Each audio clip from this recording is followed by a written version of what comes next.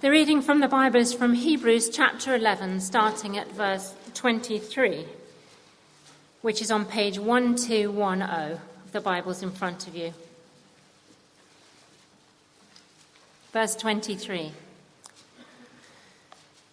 By faith, Moses' parents hid him for 3 months after he was born, because they saw he was no ordinary child, and they were not afraid of the king's edict.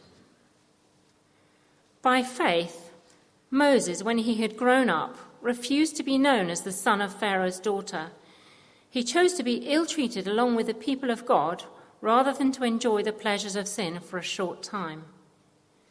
He regarded disgrace for the sake of Christ as of greater value than the treasures of Egypt, because he was looking ahead to his reward. By faith, he left Egypt, not fearing the king's anger. He persevered because he saw him who is invisible. By faith, he kept the Passover and the sprinkling of blood, so that the destroyer of the firstborn would not touch the firstborn of Israel. By faith, the people passed through the Red Sea as on dry land, but when the Egyptians tried to do so, they were drowned. By faith, the walls of Jericho fell after the people had marched around them for 7 days. By faith, the prostitute Rahab, because she welcomed the spies, was not killed with those who were disobedient. And what more shall I say? I do not have time to tell about Gideon, Barak, Samson, Jephthah, David, Samuel, and the prophets, who through faith conquered kingdoms, administered justice, and gained what was promised, who shut the mouth of lions, quenched the fury of the flames, and escaped the edge of the sword, whose weakness was turned to strength, and who became powerful in battle and routed foreign armies. Women received back their dead, raised to life again. Others were tortured and refused to be released, so that they may gain a better resurrection. Some faced jeers and flogging, while still others were chained and put in prison. They were stoned. They were sawn in two. They were put to death by the sword. They went about in sheepskins and goats, destitute, persecuted, and ill-treated. The world was not worthy of them. They wandered in deserts and mountains, and in caves and holes in the ground. This is the word of the Lord. Thanks be to God. Let's pray as we stand. Heavenly Father, we thank you for the great truths we've been singing this evening. The wonderful truths of hope and rescue in Christ alone.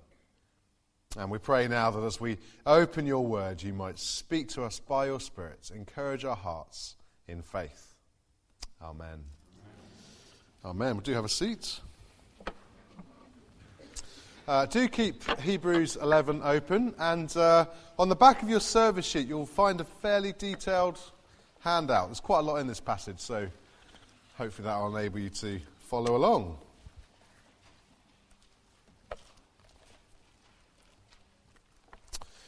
I don't know if you saw any of the coverage of Comic Relief.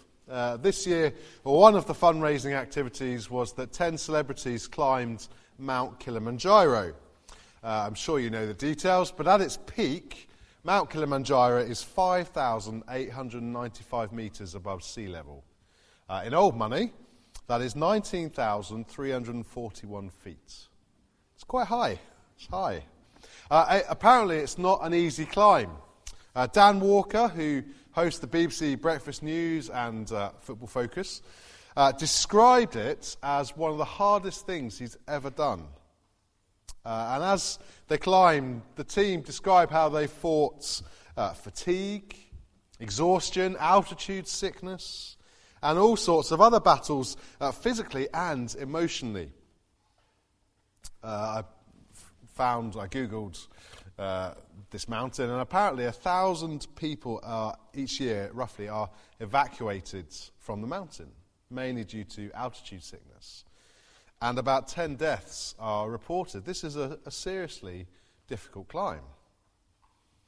Now, when faced with the struggles of a climb like that, it's very easy, isn't it, to give up. To want to return to the normality, the ease and comfort of a normal life back home. Just because you want the pain to stop. The journey up is too hard. Suffering discourages perseverance. Maybe you've experienced that on a climb up a slightly smaller mountain. The more you suffer, the harder it is to keep going. And I think that's been the experience of the Christians that the letter of Hebrews is written to. Back in chapter 10, we see that since becoming Christians, the people have experienced conflict, persecution, the loss of their possessions, and they've done brilliantly. They've persevered for a while, but it's becoming too tough. And now they're tempted to give up. And that can very easily be our experience too. Perhaps we don't suffer to the extent the Hebrews did, but we can feel the cost, the pain of living as a Christian in this world. And as Rob reminded us 2 weeks ago, it makes us ask the question, is this worth it? The author writes this letter to encourage the Hebrews and us not to give up, to keep on going, to persevere in the Christian life. And he seems to suggest in these chapters that the means by which we do that is faith. Back in 2 weeks ago, in our first in the series, Rob said that faith equals trusting God at his words. That's 1 to 3. And next week we'll see that better is to come for God's people, verses 39 to 40. Though the reality of these verses is that now, the reality of that faith might be costly.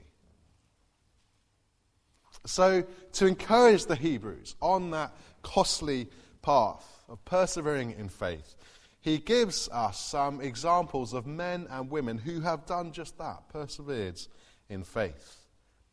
And the first is the story of Moses. In Moses we see, firstly, faith enables costly choices. Faith enables costly choices.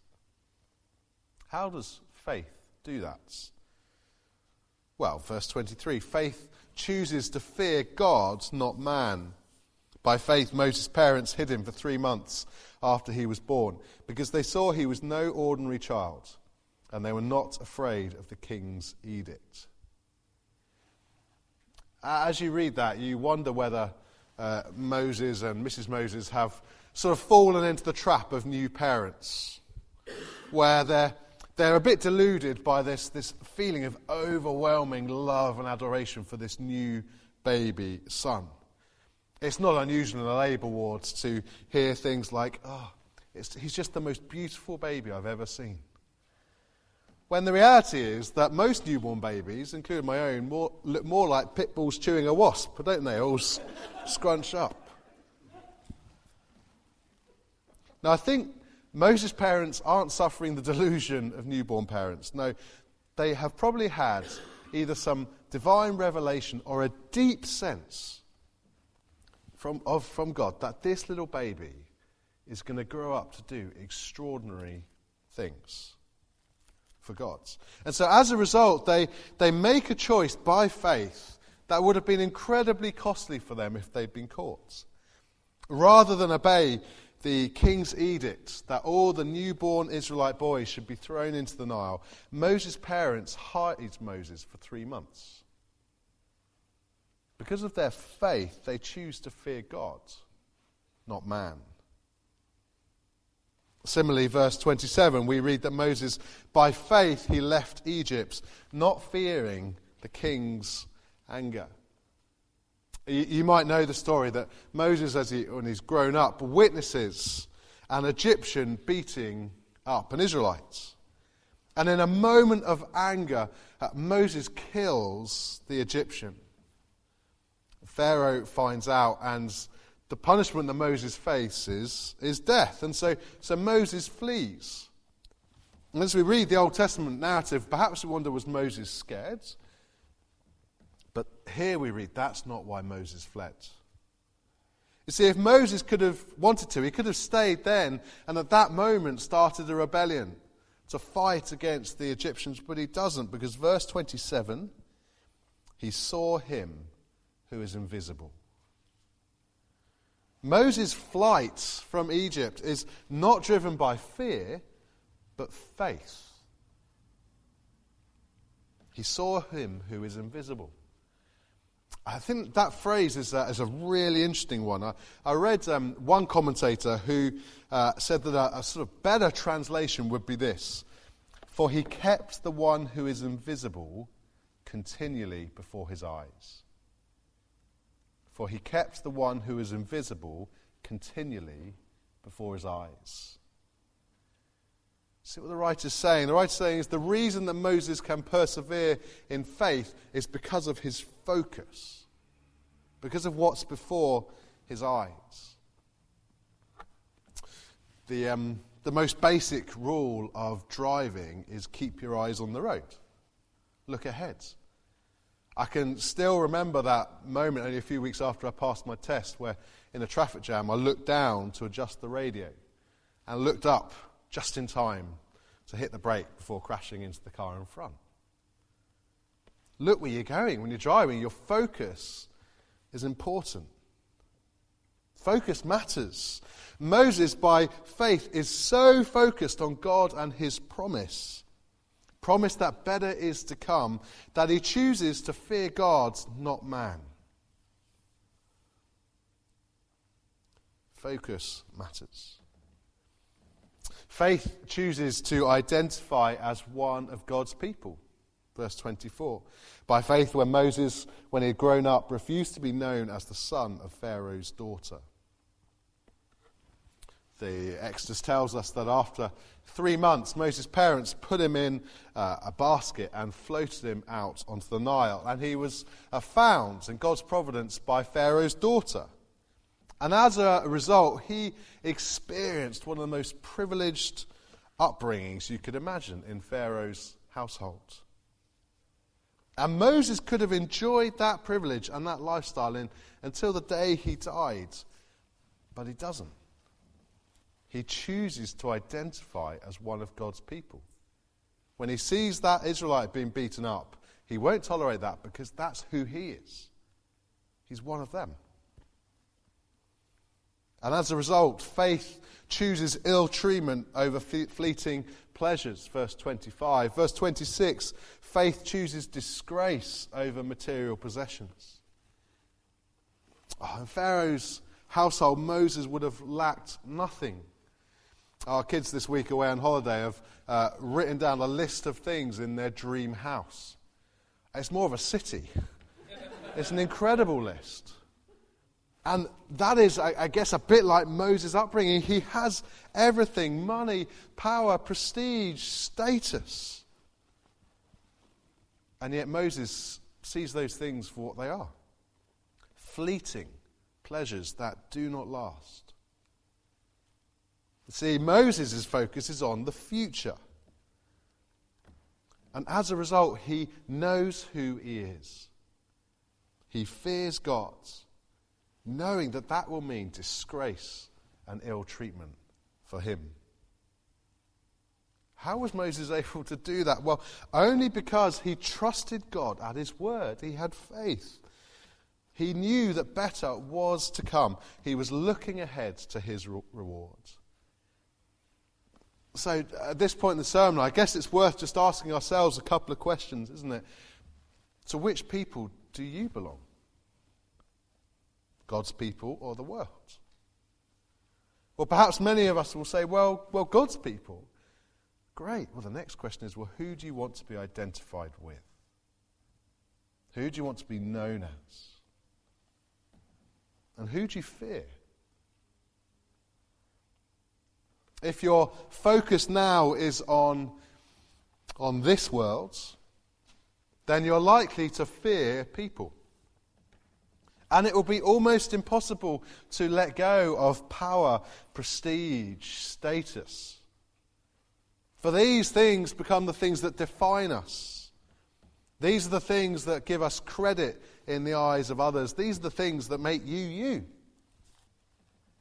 And faith in God, well, it won't deliver those things for you.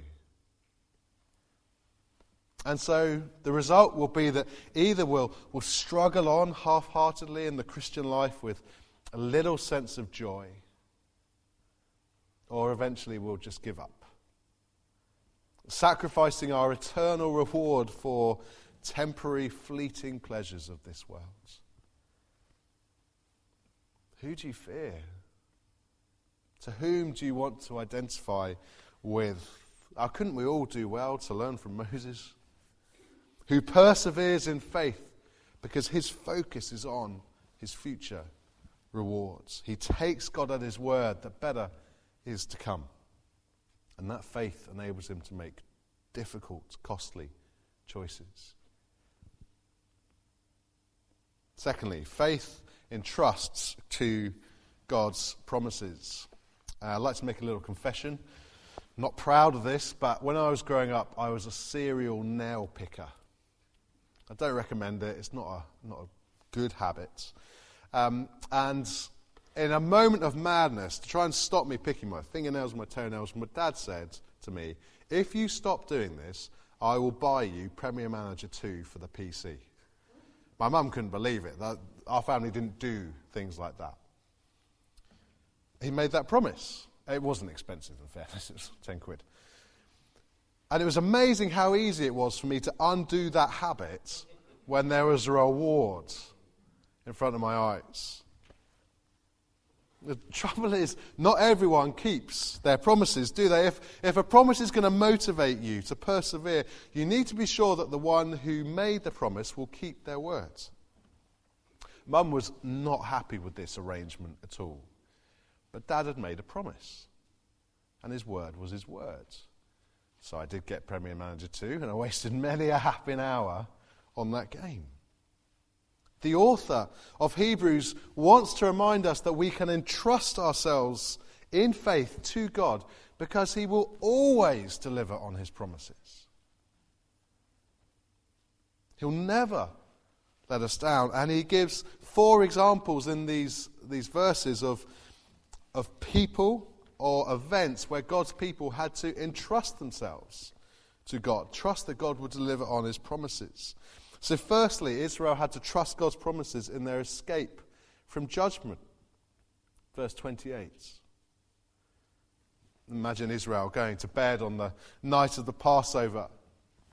And as they put their heads on their pillows, they have to trust that the blood they've sprinkled on their door frames would be enough for them to be spared by the angel of death.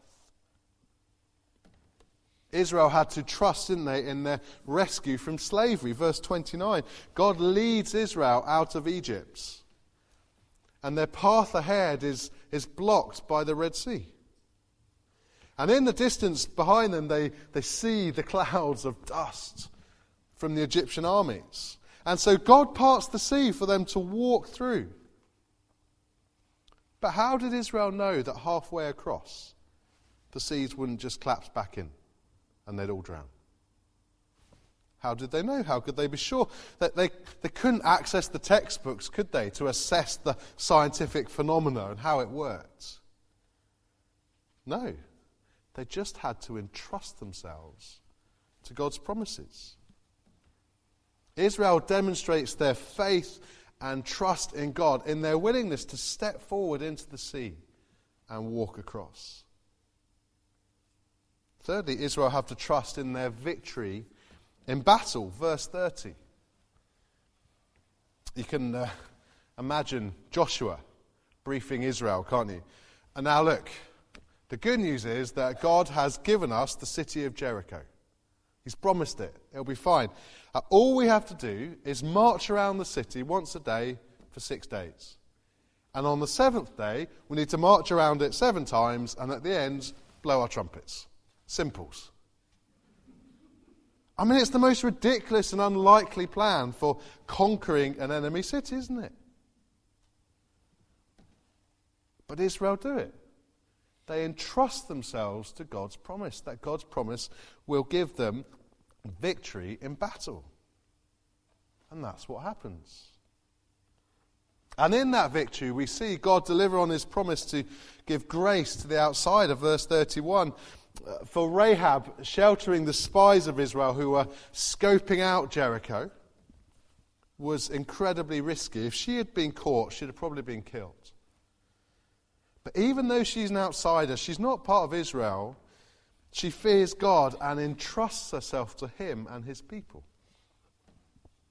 But after the spies go, she's left waiting. She has to trust that God, through his people, will deliver on their promise. And what links all of these different events is that in all of them, what's promised is not immediately received. All of these people have to focus on the future. They have to trust that God will deliver on their promises. Living as a Christian for us is not always easy. But God has promised his people a better future. And these examples remind us that God will always deliver on that promise. And these people's experience is our experience. The Christian has experienced escape from judgment, rescue from slavery to sin, a victory over death, and grace to the outsider. Christian, what you read in these verses is your story. And if God has done all this for you in Christ, why would you doubt his promise that better is to come? Faith entrusts to God's promises. Thirdly, faith empowers God's people. As if the author of Hebrews hasn't given us enough examples already. He goes on to mention all the people he could have talked about, but doesn't have the space. Verse 32, Gideon, Barak, Samson, Jephthah, David, Samuel, and all the prophets. These great examples of faith, they conquered kingdoms, administered justice, who shut up the mouths of lions, quenched the fury of the flames. There's some Daniel references. And escaped the edge of the sword.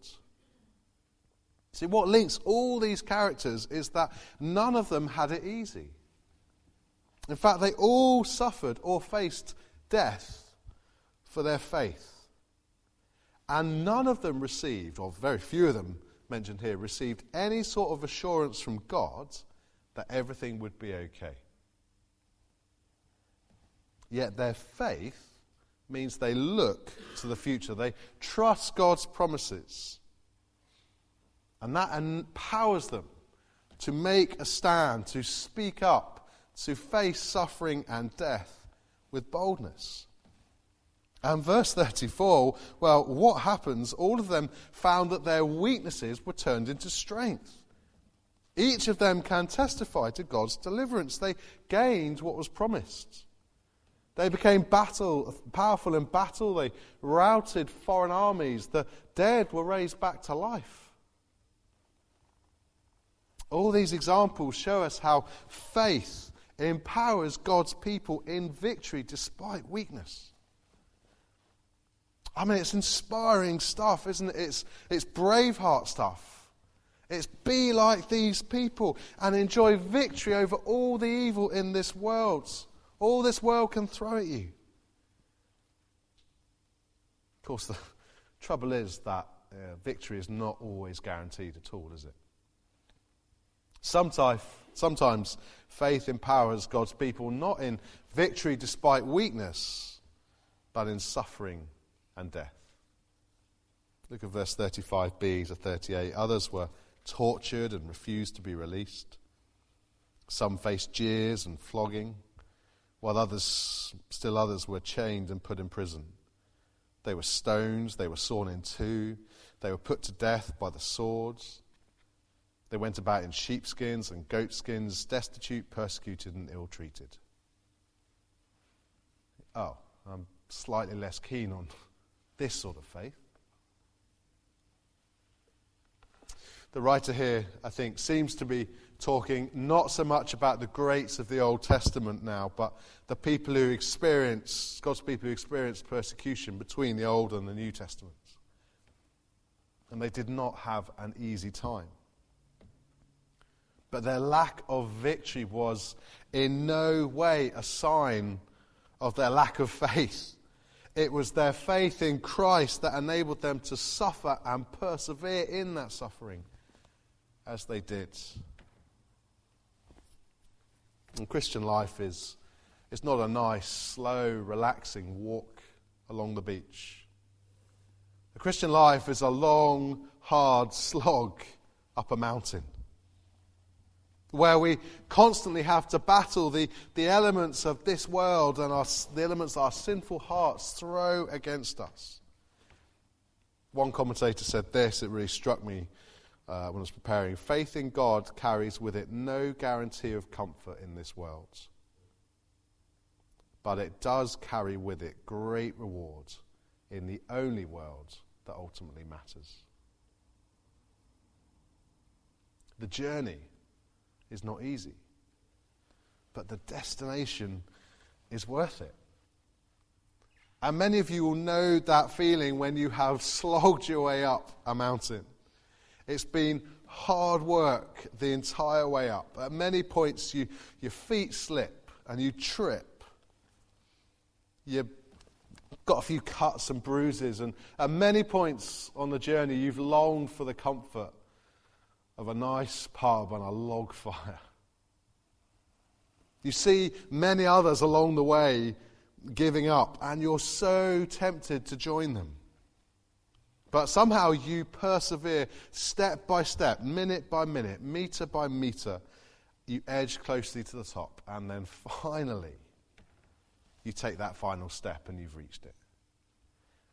And when you get there and you look out above the cloud line, the view takes your breath away. The sun comes out, and it all seems worth it. And you almost forget the pain you've been through to get there. It's all worth it. See, what unites all these people of faith that we have looked at today is verse 35. They looked forward to a better resurrection. Some of these people saw victories and they temporarily escaped death. Others didn't. And none of them during their life experienced this better resurrection they look forward to. But they will and have. And when Christ returns, we will join them. That is our future. For it is Jesus' death and resurrection that guarantees our future resurrection.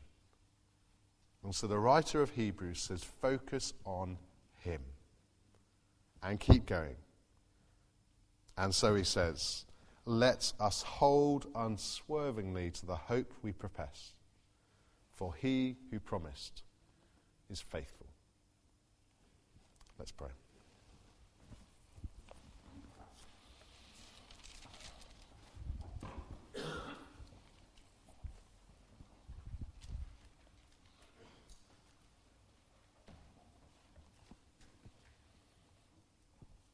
Loving Father, you know our hearts this evening. You know how we are doing on our journey of faith. Whether we feel bold and confident or whether we're stumbling and tripping and struggling. Father, wherever we're at this evening, we pray that by your Spirit you might use these words from Hebrews to encourage us to keep going. To keep on entrusting ourselves to your words, to your promises. And that you would remind us again and again that you always keep your word. And that you always deliver your people. Amen.